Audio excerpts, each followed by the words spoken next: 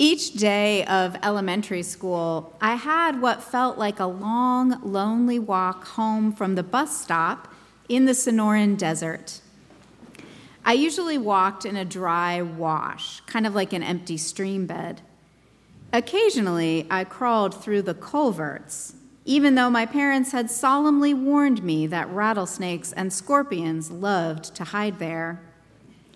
I did know better than to pick the yellow fruit from the barrel cactus with its long hooked spines.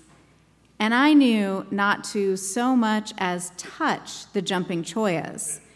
Jumping choyas have segmented branches and barbed spines, and they're ready to pounce on any piece of flesh that gets too close. This I learned from experience. One day, I must have brushed up against the barb of a jumping choya limb, and the next thing I knew, my bare legs were covered with pieces of cactus. Blood appeared in all the little punctures. Worse, the barbs deep in my skin made every step painful. I couldn't walk the rest of the way home. I was within screaming distance of my friend Nicole's house. Nicole went to a different school. I started screaming, "Mrs. Rugg, help!"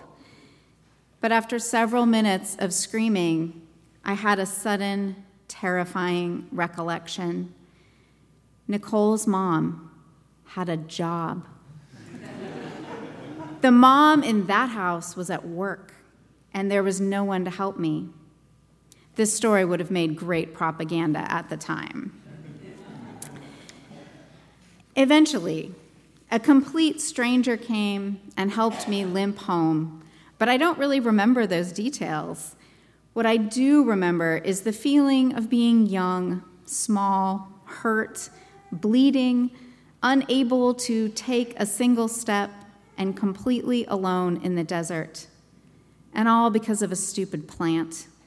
What kind of God makes jumping choyas anyway? Most human beings have stories of how they came to know themselves in this way: vulnerable, exposed, alone, debilitated. Many of us spend much of our lives building armor against those experiences. Some of us spend a lot of energy acquiring what feels like a godlike power to fill our own needs, to help ourselves, rather than feel dependent on forces outside our control. But in our gospel today, Jesus resists the temptation to exercise godlike powers. He knows these powers come at a cost, a broken relationship with God. Instead, Jesus remembers his reliance on God in the desert.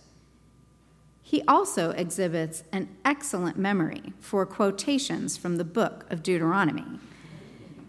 Jesus' quotes come from a long section of Deuteronomy when the Lord, through Moses, asks the Israelites never to forget their 40 years of wandering in the desert. They're about to enter a land of streams, springs, olive trees, fig trees, pomegranates, all the fruit they can eat, plus mineral resources. But the Lord knows the dangers of such an abundant place, that people will forget the God who, as Moses puts it, led you through the great and terrible wilderness and arid wasteland with poisonous snakes and scorpions. Instead, Moses worries that the people will look at the abundance that surrounds them and say, "My power and the might of my own hand have gotten me this wealth." So Moses warns them, "When the Lord your God has brought you into the land, a land with fine, large cities that you did not build, houses filled with all sorts of goods that you did not fill, vineyards and olive groves that you did not plant. And when you have eaten your fill, take care that you do not forget the Lord your God you shall fear. him you shall serve, and by his name alone you shall swear. Moses warns the people not to make the mistakes of the desert.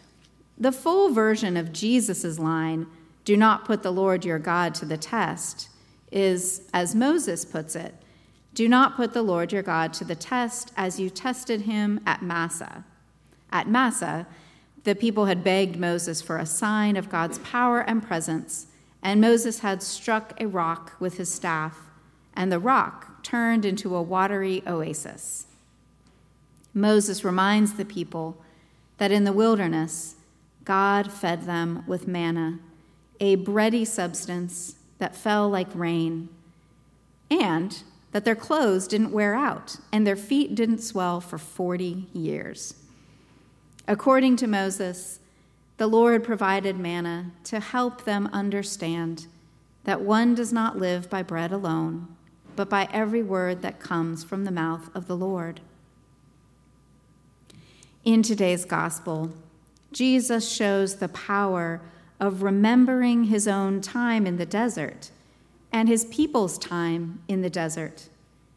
In the desert, people learn how to depend on God when we're empty, exposed, and alone. Jesus remembers this and this whole feeling when the devil whisks him away to Jerusalem for his next temptations. Jesus carries the memory of the desert not only through the temptations in today's gospel, but throughout his ministry. Just as Jesus tells the devil in today's gospel, "Away with you, Satan," Jesus says to Peter, "Away with you, Satan," when Peter tempts him to run from suffering. The devil's temptations echo again when Jesus is on the cross, just as the devil begins 2 of his temptations with the words, "If you are the Son of God." So passers-by issue to Jesus a similar temptation. "If you are the Son of God, come down from the cross."